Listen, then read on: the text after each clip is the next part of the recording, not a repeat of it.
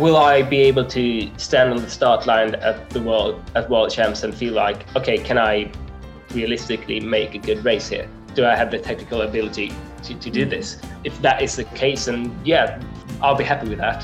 And I could probably do that now.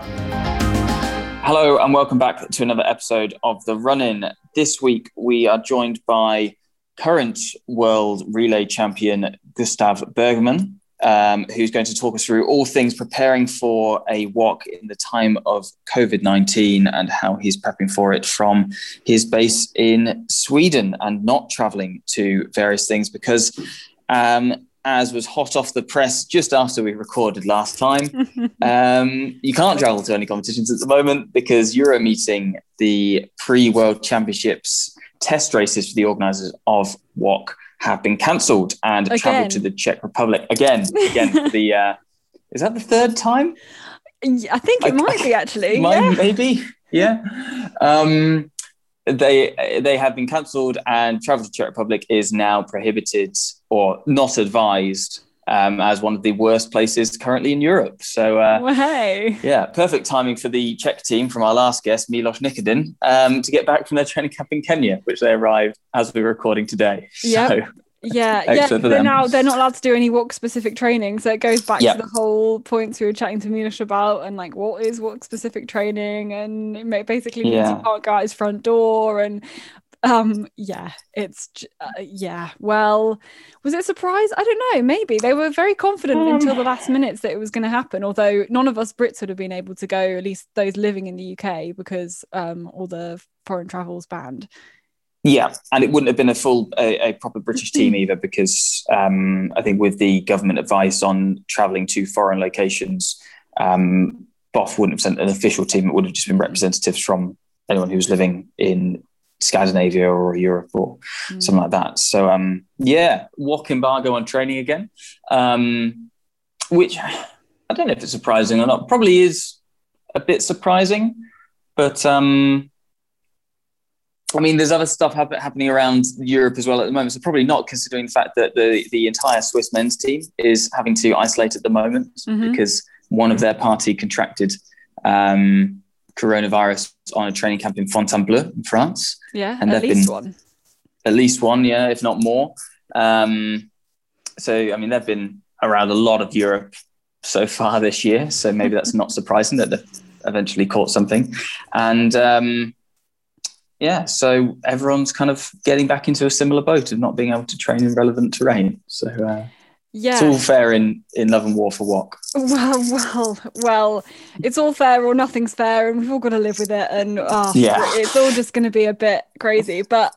And then kind of semi-related news. Have you seen about the Norwegian coaches that have resigned? Yes. Yeah. Yeah, it's kind of a bit unclear what has gone down, but something to do with evidently like disagreements about how they should be training during COVID and things like that. But the two main Norwegian coaches both resigning. I think they're serving their term out until the end of April. So that all changed there. That's quite a big shock.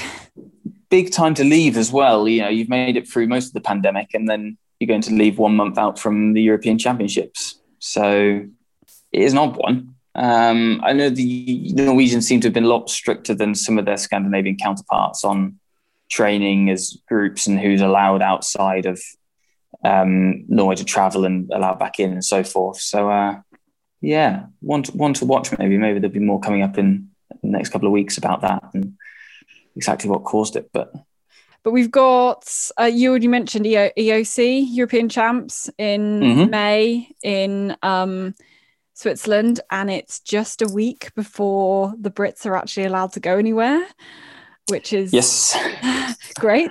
Do you think it's going to happen? I'm relatively confident that European Championships will go ahead. They've already said they're not going to have spectators or spectator races. And Switzerland did have races in spring last year for their elites, which I remember we spoke to Simona Abersold about. And they've got all of the COVID protocols lined out in the Bulletin 3, which was released last week or the week before. Whether it will be a proper European Championships of having actual representation from all major countries, I doubt it. Yeah, because the IOF have put out a thing about what whether it's allowed to be called the World Championships, and the criteria of the World Championships, European Championships. It's like if enough of the like top however many teams are there. But my feeling is, having had almost all of the teams there at the ski orienteering, it's just going to be the UK who's not going to be able to make it there. Yeah, probably will be, won't it? I genuinely think that, because every other team was able to make it, and I think I don't really see any of the other countries having those bans on travel. And when you're in Europe, like, I think I've realized, Europeans see travel between different European countries, I think, a bit differently to the way, as an island nation we travel. They're very used to like driving long distances across the continent to go to different places, and I could genuinely see it being only the Brits affected, which just sucks. Yeah, it does. It sucks. It does. It sucks so much, because we have genuine medal contenders, I think, on the team, and it's so annoying. It's really frustrating. Like you say, there's actual medal contenders. There's people who are getting in some fantastic shape. You look at Chris Jones did a 28:33 10K on the track last week. 3 seconds off the Commonwealth Games qualifying time. Yep. Yeah, exactly. So, people are getting in some great shape. Chris aside, in the women's and in the men's, and a real young group of athletes coming through as well. It was kind of the year to go, right, let's put Britain on the map 3 years out from home World Championships. And it's a real shame. But I guess you've got to deal with the cards you're dealt. Prepare as if it's still going to go ahead, and we are still going to get to go, because the last thing you want to do is end up going and turn up half-baked on the start line and not able to race. It's all about where you want to draw the line, and generally you draw the line just so that you're just on the acceptable side. So we would love to draw the line just so that the orienteers are allowed to go. But of course, that's just that we are very much in a position where we want to go and win medals, and we want to go and just compete, to be honest. So just to compete. After a year just to get on the start line. I'm so desperate to be on a start line. I'm going to be literally buzzing. I'm controlling what I hope is the first event back, and I think I'm just going to be like dancing to like a song inside my head the whole day, just kind of being so excited that there's actual flags. I've done lots of stuff on a map, but I've not seen an actual orienteering kite. It's for so long, months and months. No, October, I think I saw one. Yeah. The two events in October put on by South Midlands Orienteering Club near Milton Keynes. And they were great, actually, social distance events. But I haven't seen proper points since. Oh, no, UK Elite League, actually, in November. Whoops. Oh, get you. Well, hopefully it's only a few more weeks, now until we can actually do stuff. So, fingers crossed. Whatever form it's going to turn out, because, the British Orienteering released some guidance as to basically how it should kind of look, which is pretty much the same as what was going on pre-lockdown, but some different rules about how far you're allowed to travel, and clubs not being asked to like check and make a decision about how far people have traveled, because you're still meant to kind of stay local from the 29th of March. But that's pretty much the only change at the moment, although they're still waiting to find out from Sport England, from DCMS, what is going on from the government, basically what we're allowed to do, so we can get the full guidance out. But I'm looking forward to any sort of orienteering. Here. Right, on that note, let's speak to someone who has been doing stuff on a map and has been doing finding some kites out in the forest, and I think we get quite philosophical in this one, so enjoy. Here's our chat with Gustav Bergman. How are things in Sweden at the moment? Start off by saying how things and how training is currently going for you. Like the things in Sweden is, well, we're in the middle of a global pandemic. The same as in other countries. It's quite tough at the moment. We're like in the middle of a like the third wave of it coming up. We have tougher restrictions than ever. We had quite tough restrictions, but like on paper they didn't look so tough even last year. But they were really focused on keeping distance and like having small groups. And now it's been even tougher. So it's quite special. But there's no like lockdown or anything. But there's pretty tough restrictions. You're not allowed to like be in groups of more than 8 people and stuff. And Stockholm is one of the worst places in Sweden, where I'm living. So yeah, it's quite special, but it doesn't affect me. Well, it does affect me very much, but compared to others, not that much. Because I'm like, the biggest thing is like people going with public transport and stuff, and I'm not really doing that. I'm kind of staying where I am at the moment and just training from home, and that works fine. Like we were supposed to have a lot of like national team camps, which obviously were all cancelled, and like with Euro meeting cancelled as well. Like, so it's something else. But apart from that, I think like my training is going well.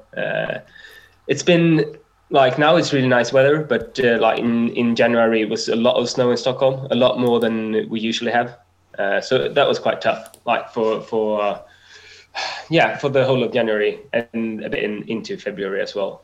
We had like 40 centimeters, which is like nothing uncommon for like northern Sweden. But in Stockholm, it's usually like if we have 1 or 2 weeks with like 5-10 centimeter snow, that's normal. But now it was quite much. I did a lot of like indoor running on the treadmill and stuff. It's boring, but it's fine. You know, it was only a month. If it would have been like the whole winter, it would have. I would have grown tired of it, but no, it was fine. Yeah, just be glad you're not in northern Sweden where you have to do that every year. Exactly. So tell me a little bit about how this kind of past year has been like, and your approach to training. Did you try to keep it as kind of, I don't know, normal a year as possible, or did you do lots of changes in your training? Of course, you did have a kind of a very short season. You did manage to get an actual Swedish championships, which you won both the sprint, the middle, and the long. So, how was that kind of year been? Yeah, it was strange, of course. Like I was trying to keep it like quite normal at first. Like I was like, okay, I'll just continue to train well, and then like normally when you start to like train a bit less and the races are coming up, I just continue to like do my winter training, but like in the summer. But it like when everything got cancelled, I felt like, okay, I have to do something else for a bit. But generally, I just train really well, like the whole year. And then in the autumn we had at least Swedish champs. It was really fun. It was really good races as well. They like the original champs were all cancelled or postponed like to later years. So this was with really short notice. They like fixed some like COVID suitable races, and it was really good races. So that was fun. But otherwise, you know, like I've traveled a lot less. That's like the main thing. And I've been really lucky to have like a club that really stepped up now when like the spring everything got cancelled. You know, the training environment where I live was amazing. Like for Åkeravinen, we had like 5 trainings a week. So like everything sorted. Like every weekend we had long runs and like training races and stuff. So it was really good. So I was lucky in that sense. So to be in like such a good environment. I think a lot of other people had it a lot tougher.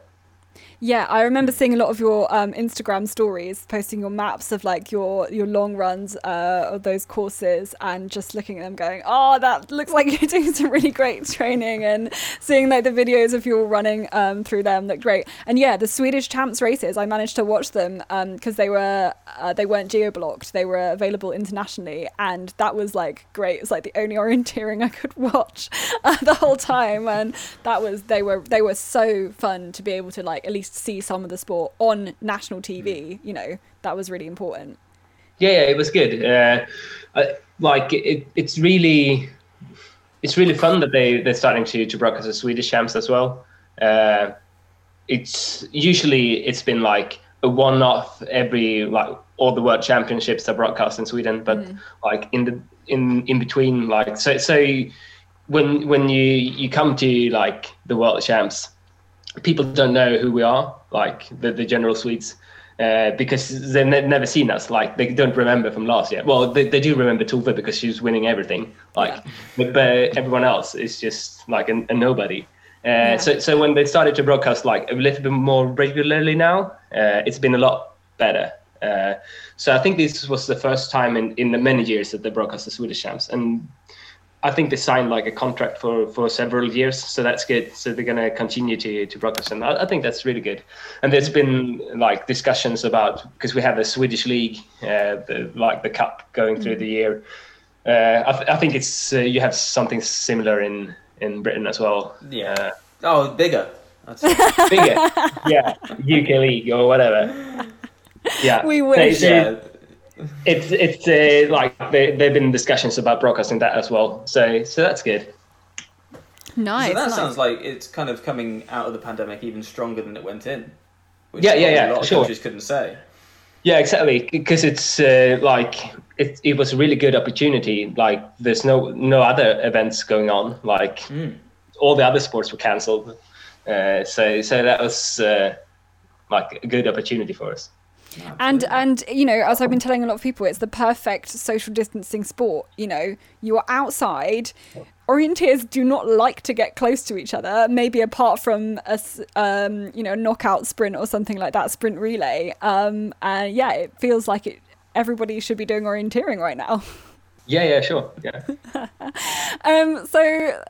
So one event meant to be coming up was Euro meeting, which has now been cancelled. But you said a few days before that you decided not to go anyway to Euro meeting. So can you tell us a little bit about that and your reasoning behind that? Yeah, it's like you have things to like compare that's not even possible. They're like not in the same ballpark. What preparations is obviously really important, and that's like a lot of us like are professionals, like me included, and that's what I'm aiming at. But at the same time, like this pandemic it's taking a toll. Like it's really tough, and it's not like we in Sweden have a great situation. And if you look at Czech Republic, they're like the worst in Europe at the moment. So I'm just, it's just so difficult to say like what is the right thing to do. And I felt like at the moment, it's just, I couldn't really like justify it with myself on going there. So part of it is like not wanting to contribute to the spread. Yeah, exactly. Yeah? I think it's like, for me, it's there's three things. Like, so one is obviously like being not wanting to get COVID yourself. Like, but that's, I'm not really scared of it like that. Of course I want to avoid it, but it's not like I'm that's the reason I don't want to go to Czech Republic. Like, I'm not that bothered about it. Like, of course I don't want to get sick, but that's not the reason. Like, and then there's two things, and one is like I don't want to be a part of like the increased risk. That is obviously when people are mixing. Like every social interaction is an increased risk, and then of course you can discuss like what is a reasonable level like of how much you can close down society and people's like freedom to do stuff. But I've just felt I don't want to be a part of that at the moment when things are quite bad. And then I also think it's quite important to be a good example. Like at least in Sweden, we are very like all the restrictions are very, very driven about like all the individual have to take responsibility. That's like the main issue, like the main thing that all the authorities like push to. We don't have like that many laws and rules that like you're not allowed to do this, you're not allowed to do this, but they're really pushing like everyone must take responsibility. And then like to travel to the place in Europe where the infection rates are highest, I feel like it's not setting a good example. Like so that's like the main reasoning behind it. And I of course it's like it felt like a difficult decision when I made it, but then when I decided that I didn't want to go, it felt like, oh, this feels good. Like I was really relieved.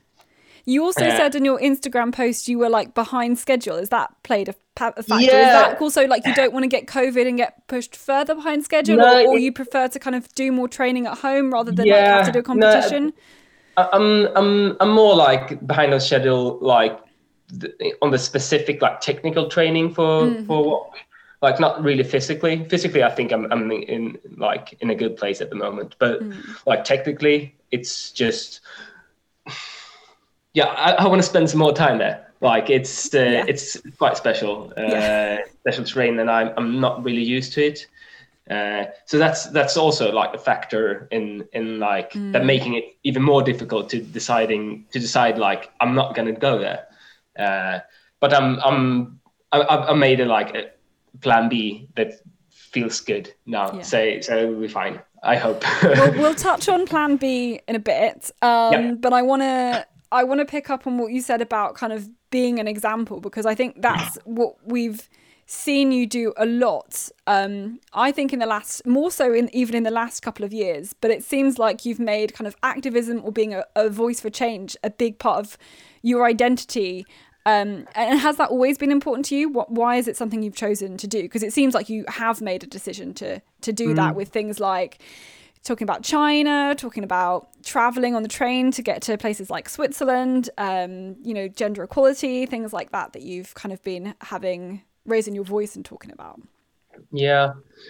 I've been always been really like not really interested in politics, but I've been like feeling that these issues are really important, and I want to do my part in like doing something about it. I was easily like 10, 15 years ago, I was a lot more radical than I am now.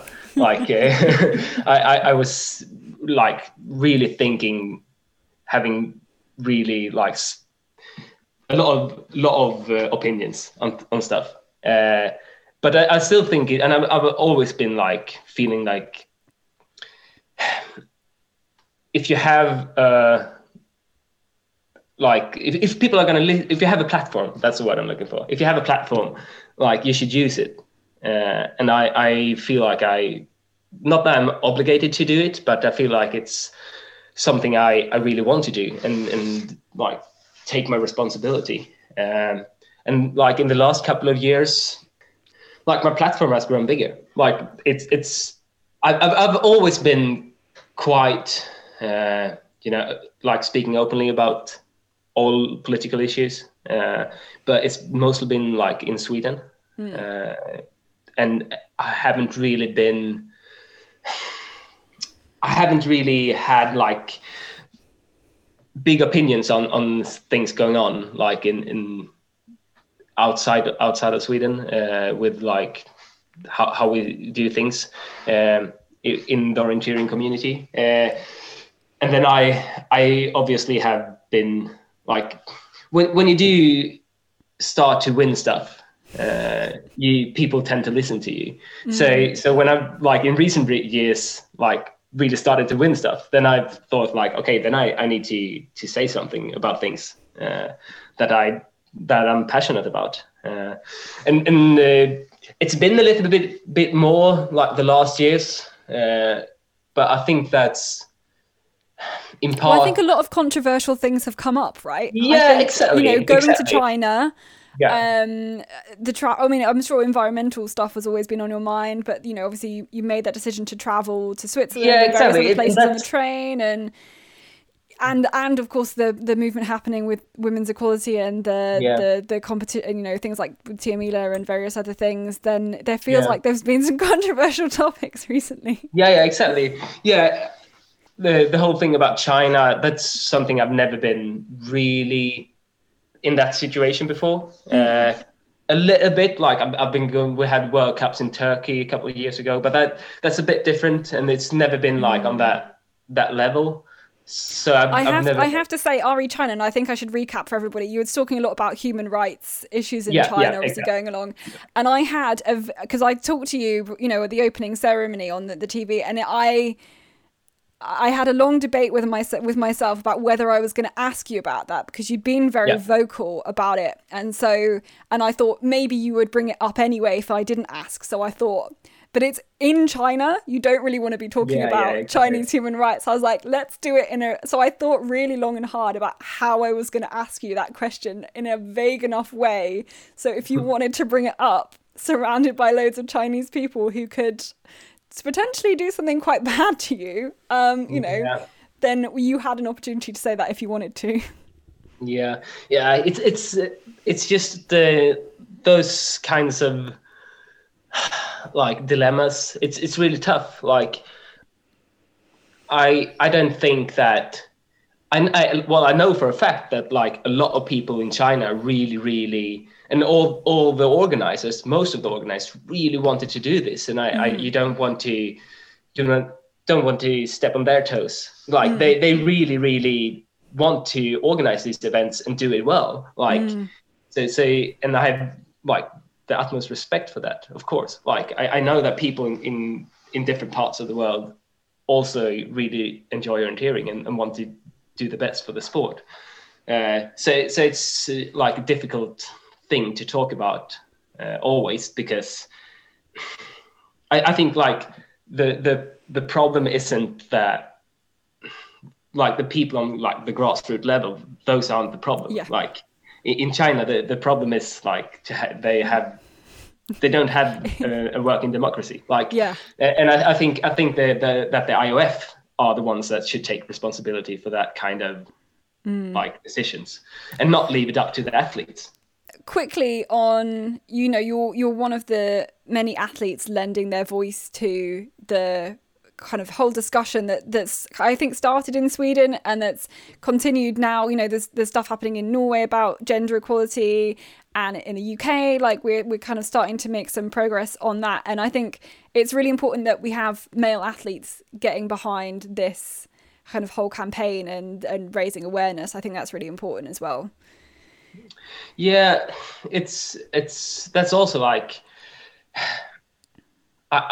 it's a little bit of both. I think it's really important that the people with power really do, and in this case I do have power because I'm like an important person in orienteering, especially in Sweden. Like if me or Tove says something that we really, really, really think that this is important, then people listen to us. And so I think that's a good, like it's important to make use of that. But at the same time, I don't want to, like there is a problem that men are taking too much, like are speaking too much and not letting the women be heard. Like, so it's also like, it's about being an ally rather than trying to drive the agenda. Yeah, exactly. I do think it's important that a lot of like everyone takes a stand for this, because this isn't like a women's rights issue.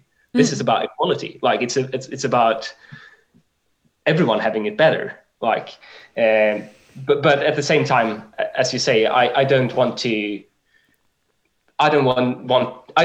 be the one who's doing all the talking about this, because I think other people are affected more and should be, like, they're entitled to be heard more than me. I think that's very well put, and I'm sure we'll see you do other kind of parts of the activism there. Has being a dad like made you maybe be more vocal about this? Has that changed your approach? Maybe I don't know. Difficult to say. Being a dad, it's like to be a parent. It does puts like things in perspective, and like, okay, how is this going to work in like 30 years? Like, and that's or 50 years or like 80 years. In 80 years, I'll definitely be dead. Like, but my kid would probably be alive. Like, so it does like put the perspective of things. Yeah. So maybe it's nothing that it's not something that I'm, I know that this contributes a lot, but maybe it does. It's difficult to say. Who knows? So let's talk about a little bit more about, we'll get onto your plan B for the World Championships, but you've been so close to an individual gold in the World Champs for a few years. You got that silver in Norway, and as you said, you've started winning a lot more things in the last couple of years. So what do you think will make that final difference to win an individual gold at WOC? Which I appreciate is a tough question. Yeah, I think that the most important thing is to run a lot of WOCs, run a lot of races. I've been quite close a couple of times, and I think if I will keep like doing those kind of races, like eventually I will win, probably. Like there's so many uncontrollable factors in orienteering as well, that exactly. Sometimes you just need to get lucky on your day. Yeah, exactly. And I'm not, of course I that's something I aim towards, like, and try to achieve, like winning an individual gold medal, but it doesn't mean the world to me. Like I'm really happy with winning a silver. Like that's not what is important. I want to, like. So what is important? Is it putting together a really great race? Is that kind of what you're trying to mostly focus on? Yeah, exactly. And just continue to develop as an athlete, like to get better and better, and that's something it's really inspiring, I think. But as you say, like the perfect race, that's something that's been like with me for like since I was like 18 or something. Like that's really what I want to do. Like it's, of course I'm happy to win the gold medal, like that's what I'm aiming towards, but if I'm doing a perfect race and I'm really, really happy, and someone else does an even better race, like fair enough to them. Yeah. What I'm gonna do, like. Yeah. And on World Champs, I'm yet to do the perfect race on individual distance. I've done it at least once in the relay, maybe twice if you count last WOC in Norway as well. That was a really good race, but I wouldn't count it as perfect. Like in the relay in Italy in 2014, that was really, really good. Yeah, that was like something I really. And what makes it the perfect race? Like, no mistakes, or like, are you in a certain mindset or something? Yeah, it's more of a certain mindset, and I'm feeling like I'm getting everything I have, like in me. I'm getting both technically and physically and mentally, like I'm there, like everything is going the right way, and it doesn't happen that often. That reminds me of something that you've said previously. I'd forgotten about this, that you'd said quite a lot that you've done a race and you haven't felt very good physically, but you've still had a pretty good performance, and that's been quite interesting to me. Like, should you be feeling physically good on a performance, or should you be feeling physically challenged on a performance when actually like you should be really pushing it to the, you know, you should be on the line? I think that's a interesting point that I've not thought about much. And it's more like, it's not that I'm thinking that I should be feeling fresh all the way. Like that's not the perfect like physical performance for me. Like I had a really, really good race. Maybe one of these like performances that I'm aiming towards, like on the Swedish middle distance champs this autumn. And you know, it felt great, but I was completely dead, like physically, because I was pushing it so hard. And that's not really the same thing for me. It's like that race, it was really tough because I was pushing hard, you know. But the ability to get in that zone, to get towards I want to be, and be able to like give everything I got. That's what I'm aiming at. Not really like having the perfect physical day, like, and everything is feeling. It's getting the best out of yourself. That's what it feels. Yeah, like. exactly. And it doesn't happen so much, and I think it's really interesting that we're so different. A lot of people, like most people really focus on the results, like, but I'm not really driven by that. I'm a lot more driven by getting the best out of myself. And it's also been a little bit of a curse for me, like internationally, because when I'm not achieving this like state of mind, or this like the feeling that I'm doing, like getting everything that I got, then I can start to like get annoyed and start to lose focus. And it's only been like the last couple of years that I understand that it's impossible. Like this idea that I'm having to do this perfect race, it might not be possible to do that. And I just have to accept that I will do a good race, like on World Champs. And a good race is like, sometimes that's enough to be the best in the world on that day. That's what some of our British girls were saying who do the sprint, and they realised that actually to top 10, to podium, to whatever, they just needed to have almost a normal race. They needed to be competing within themselves, and actually it's when they've been trying to do something too much, that's when they've really struggled or done something. And actually a good race is good enough to get those kind of results, basically. So yeah, exactly. And that's just something I've been struggling a bit with internationally. In Sweden, I've had that security that I can do, like a good performance is enough to get a great result. And I don't need to like make great performances all the time.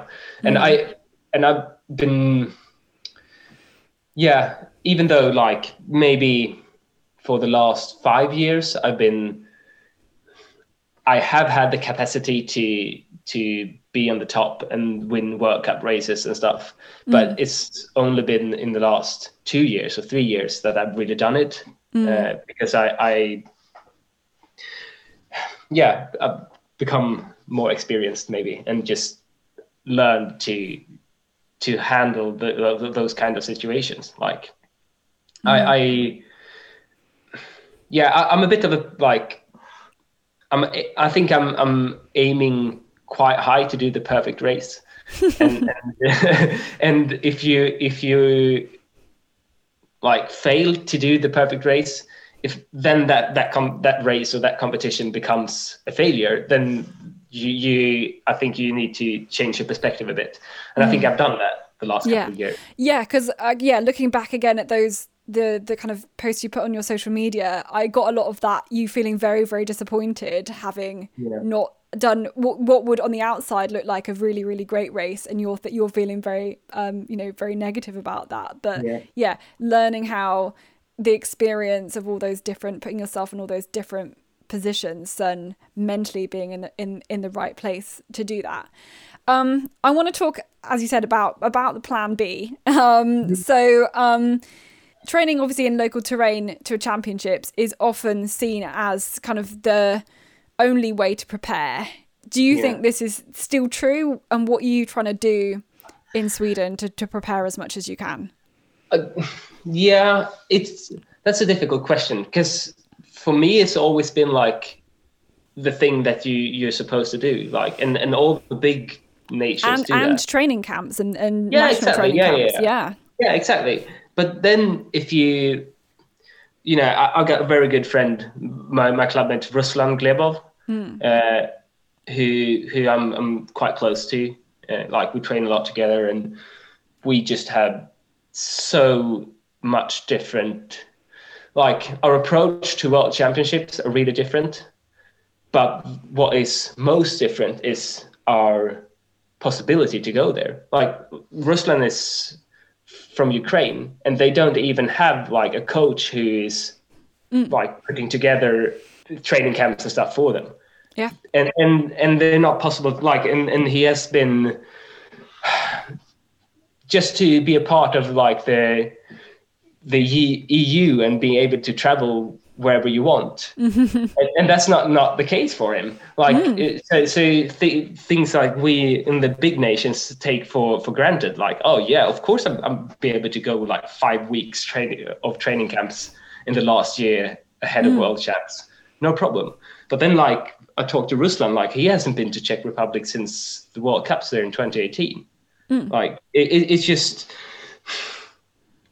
a different reality. And for me, it's a bit humbling to realize, okay, but maybe I'll compete on the same level as Ruslan next time. Like, I've always had the advantage of coming from Sweden and having like a big federation that pays everything for me. Like, okay, you can go there. It'll be free for you. Like, well, us Brits can relate to Ruslan on some level, because there's no money coming from British orienteering on the senior side.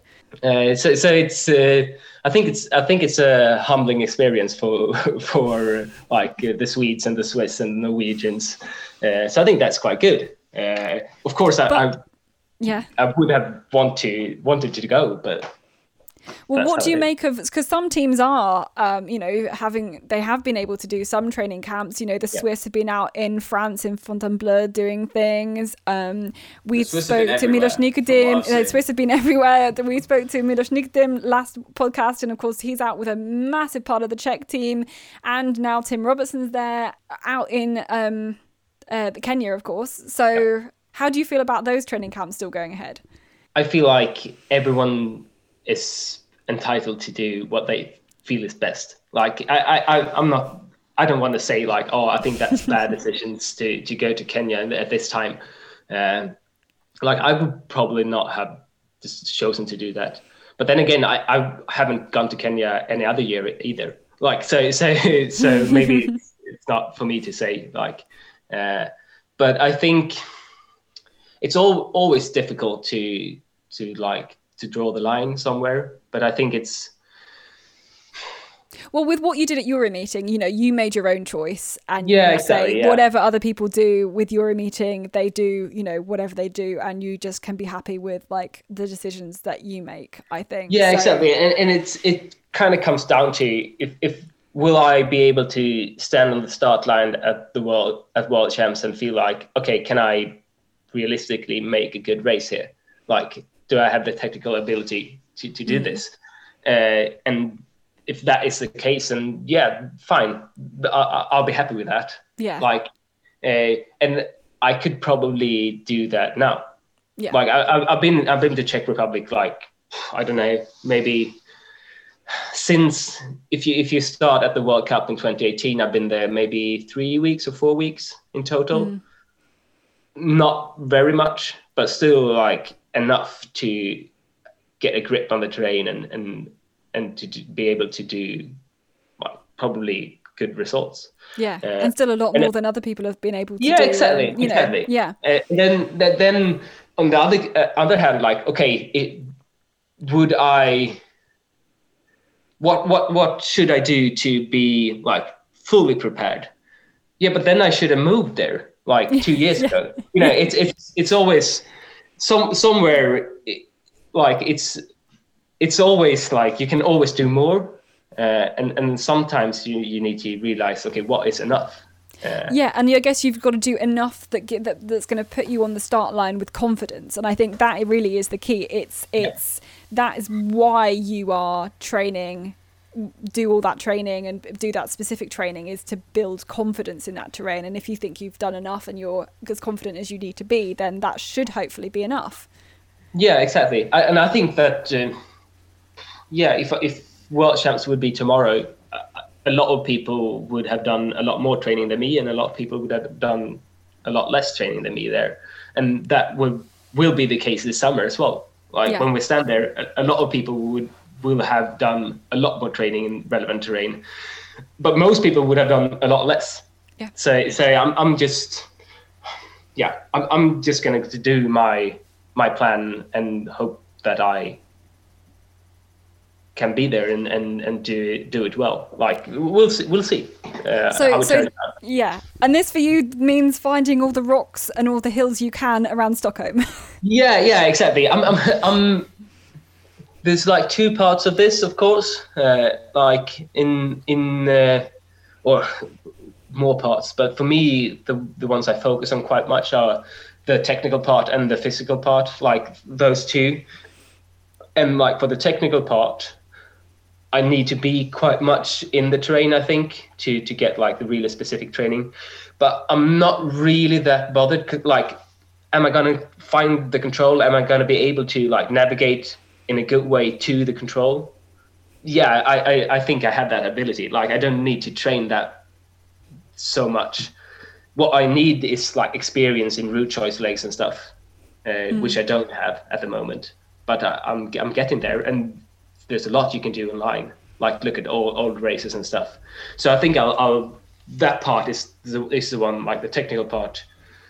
It's just like the route choices and how to like make the decision before you start the leg. And then when I'm like on the leg, I think I have the technical ability to execute it. Yeah. Execute it well. Yeah. And so I'm not bothered about that so much. And then the physical part, I feel like for me, Czech Republic, it's very demanding for me physically. I've been all the times I've been racing in similar terrain, I've been really struggling. Like it's been tough for me. So I'm really trying to. Is that because of the steepness or? Like yeah, maybe. It's. Like I'm not. Or you're just very comfortable in that Scandinavian terrain, and it's different. Well, it depends on your point of view. Like, but I'm struggling a bit uphill, especially when the uphills are a bit longer. It depends on who you compare yourself to. Like, but if I compare myself to the strongest Czech guys, I know that I've got some work to do to get to that level. And I'm trying to do it now. Like I'm trying to make something happen and become better at it. Like one way is to like find all the steep places in Stockholm, and it's actually quite relevant. It's a lot more relevant than you'd think. Like just really, like just within like 5 kilometers from me, there's a lot of places that have these kind of 50 to 100 meter, well, not 100 meter, like the Hammarbybacken, which is like a ski slope in central Stockholm. I got like 3.5K to jog there, and that's like 90 meters, and that's like I think the biggest hills in like the biggest slopes in the sandstone terrain is 100 something. So it's quite relevant. And then there's a lot of like 50 meters, really steep slopes. Like, so it's actually quite relevant, but you do have to kind of isolate them and just run up and down, up and down, up and down. Like in Czech Republic, you can just, do a proper orienteering course and that you'll just get there. But in Stockholm, you need to kind of, okay, this hill, I'll do this hill. But you can be creative, and you can find, you can find things to do, even if it's not ideal. You can still find something. So, it's a mixed. It's gone back to a kind of full program of the World Championships. Do you know already kind of what disciplines you're focusing on? Do you know what you're aiming for in terms of the program? It's difficult to say. Like, I'm like the forest disciplines. I'm all the forest races. I'm really, really excited about. But then I'm also excited about the sprint as well. I did, like, last year, 2020. I did quite much sprint training for being me. Like I've always had like some elements of my training like being geared towards sprint, but last year with the walk was supposed to be a sprint walk, and I really tried to do the work to be there, like, and I really wanted to do, like, develop that part of my orienteering. I've been quite good. I do have a European champs sprint silver medal from 2016. So I have been there, like, but that was quite a special sprint with was quite hilly and not, it's not a typical flat sprint. But I really did the work, and I lowered my personal best on 10K with over a minute, like in 2020. So I've done a lot of work towards that, and I didn't really get anything out of it. The Swedish sprint champs, for racing, I mean. Okay. So I'm still quite excited to test my abilities. How good actually are you? Exactly. How's it gone? Yeah. Yeah, exactly. Well, would you do almost a full program? Like, is that something you would do? No. I don't know. You don't know. Okay, it's a lot though. Yeah, it is a lot, and I've been really, historically I've been really restrictive of how much I race at World Champs. Like I've skipped the long distance a lot of times just to refresh for the middle and stuff. But I'm also getting older and more used to do a lot of racing. So we'll see. We'll see. I haven't decided anything. It depends. I think it depends a lot of how the rest of the team is performing as well. If I'm and how I feel. I feel like if I'm going to run the sprint, I'm going to be there to like have the potential to take a medal. If I'm not really feeling that I have that capacity, then it's better that someone else get the place so that I can focus on the other races. Am I correct in saying it was the European Champs middle distance where you're the only Swedish male to qualify for the final? Was that right? No. Or was that, have I got that confused? In Switzerland? In Switzerland, I didn't qualify for the final. Oh, you didn't qualify for the final? Okay, so there was one Swedish man who did. It was Johan Runesson, the only one who qualified. No, I hit my knee really bad in a rock, and I had to... Nice rubbing it in, Catherine. Yeah, sorry. I'm trying to remember. I know there was one where only one. Sorry, that was Johan Runesson. Yeah. No, I was one of the ones who didn't qualify. That was brutal. It was brutal, and for me it was quite brutal as well. I couldn't run for 2 months of that, so that was quite bad. Yeah. But that's how it is. That's orienteering, isn't it? Yeah, Would you rather it be a mixed, full program of disciplines at World Championships, or how it's going to go for the alternating years? What would you prefer? I mean, obviously this year is very special because we missed last World Champs, and it's kind of an exception. But going forwards in the next few years, what suits you best? I don't really know. Like it's difficult. I see the point of like splitting it up, but I also do feel like the IOF haven't really done the analysis of what it will bring. Like it's I don't really know, and I think that's the point. I think that we should think about this long and hard before we do make the changes, and the changes were made really, really quick. Like I think that's a problem that the IOF have. This has happened before, like with the inclusion of the sprint relay. It was exactly the same. Really, really quickly, it was just, we got to do this. And I feel like in that case, it turned out quite good. You know, the sprint relay is really a fun discipline to run, and I think had turned out well. It's great for spectators as well. Yeah.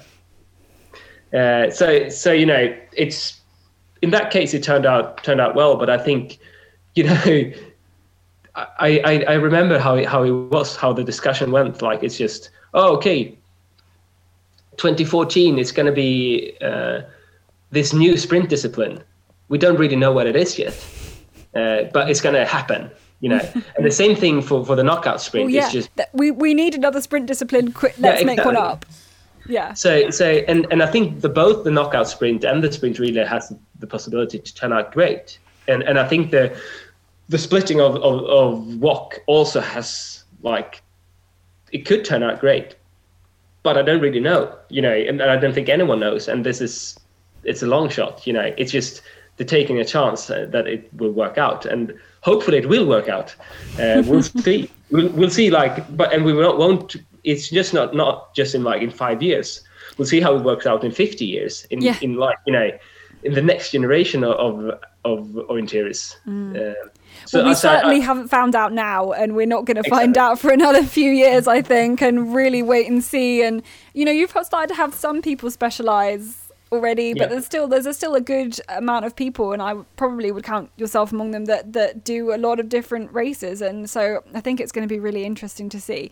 Well, anyway, we've got a full programme on the World Championships, and you know, we wish you all the best actually in your training going forwards to that, and that you can, you know, A, that there is a World Championships, and B, that you can be in a good position on the start line as well. So yeah, cheers. Thank you very much. So thanks so much to Gustav for having a chat with us. I found it so interesting, the chats about having a perfect race, and whether it's, I'm really surprised that he even says he's had a perfect race, because you think about Thierry Georgiou's like very famous 1 second mistake, and how orienteers are like picky on everything. So I'm really surprised that he said that he had that, and gets annoyed when he doesn't have a perfect race, even if it's a race that's good enough. It's very interesting. Very interesting. Sign, I guess, a sign of someone why they've won a world championship as well. Exactly. Yeah. You just have to be so focused. Anyway, it was a great chat with Gustav. And before we finish up, a word from our sponsors, Envy and Straight Compasses. Will, you've got a little word about some of their shoes, the XXC. Do indeed. Yes, the XXC is the sprint race specific shoe. I whacked out a pair of these for some sprint reps I did last Saturday, actually. So I've started to build in my sprint orienteering routines into my weekly training now to start trying to prep for European champs, because it's obviously going to go ahead. And was using the XXC it wasn't the driest day, but I was really pleasantly surprised after doing some intervals the day before how kind of sharp and responsive they felt, you know, cornering and kind of trying to kick up some stairs and then going back down them. Really grippy yet responsive shoe. Seemed perfect for sprint orienteering. We got that kind of half combination of grass and tarmac. So looking forward to actually getting some racing in them. And that's the key thing, being able to race. That'll be the real test of them anyway. Yeah. And if you want some Envy shoes, you can contact Mary Fleming on envystraights.uksales@gmail.com. That's NVIISTR8.uksales@gmail.com. But Will, that is pretty much it for this episode. We thought we were going to hopefully have some races to preview, but no. Sadly not. We will be back obviously next week with our sprint episode with Gustav, and then in another couple of weeks' time with the full main episode. So we will see you then.